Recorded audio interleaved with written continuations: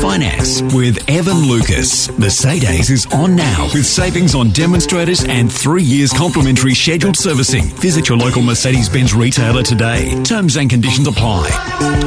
Ev's about to join us. Evan, we start with a text message for you straight off the bat, if that's okay. Good morning, first up. Gents, could you please ask the finance guru if we are currently witnessing irrational exuberance 2.0 in the US share market at the moment, a repeat of 20 years ago when the dot-com bubble burst? Cheers from SB. We saw a record night last night. It was amazing. Will it continue to bubble along, or will it burst eventually? It is amazing. So I just want to address that question. So let's have a look at it. So if you look at what's been referred to as now the Magnificent Seven, so that's Google, Facebook, Meta, Alphabet, Google, Tesla, NVIDIA, have I said Apple? I think I have, and Amazon. Those seven, they have gained 139% this year alone. Now, what they called the Roaring Twenties bubble of the 1920s, that jumped up about 170% before the burst. The 1970s, there was a 153% increase. And then the dot-com bubble that your questionnaire is referring to, that gain was 192%.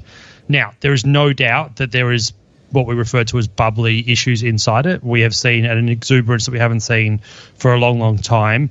The thing about it is NVIDIA and what they're delivering keeps basically justifying this rally that's going on. I mean, they're talking about the third wave, and I'll come back to that in a minute, but they are expensive. So they're what we refer to as 45 times earnings, and that is expensive, right? So that basically means today's earnings, you need 45 times of today's earnings to pay the whole company out. So it's expensive. Normally they trade at about sort of 15 to 17 times earnings. So take that as you will. It's an interesting scenario, but at the moment they are still showing a level of growth that is absolutely unparamount. And it's not just in the States. Last night, Japan did something it hasn't done since 1989, and it crossed over 39,000 points for the Nikkei. It's taken over 3 and a bit decades for Japan to recover from its burst, and we are now at a record all-time high in Japan as well. Wow, they went up 2.19% or 836 points. So is there anything like NVIDIA in Australia? Not really, no, unfortunately. Look, we've got similar things. I mean, you look at what's referred to in Australia as the WAC stocks, so WiseTech, Appen, Altium. They have exposure to tech, but not on the same level that NVIDIA is. And I'll be honest with you, there is also not really anything else like it. And for those of you who don't know what NVIDIA is, because it's been around for 30 years, but it has basically become this thing in the last 2 years because of artificial intelligence.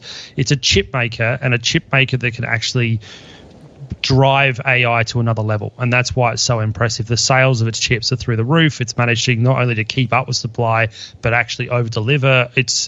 It's all that sort of story inside one. I want to also put into some numbers for you here, Carl. Last night, NVIDIA added $277 billion in value. That is the same amount of value as CommBank, BHP, and Westpac combined. That's yes, rubbish. No, that's true. Yeah, in one night. It's up $700 billion in the last 12 months. And people reckon that's normal. No, it's not normal. Like, I completely agree with that, right? It is not normal, but that is how fast and how much money is flowing to this space. So how far does it go, and when's it going to go? Okay, so last night, the big US investment firms, JP Morgan, Bank of America, Goldman Sachs, they moved their share price from the back of their earnings. For JP Morgan thought it would get to $650. It's currently $712. They've put that up to $850. Bank of America went from $800 a share to $920, and Goldman Sachs has done exactly the same thing. So they still think it's going, and they still think it's going to go even further. Make-believe world, mate. I reckon. I don't know when it's going to crash, but mark my words, it will crash. And when it does, it's going to go boom. In fascinating day, that means our market's very positive today, yeah? Yes, it does. So the US added 1.4% last night. We are pointing up 1%. We will be back into the upper end of the 7600 handle, maybe 7680. Don't forget, we're chasing 7702 for a new record in our country. I will smash that today. Let's go for 8,000.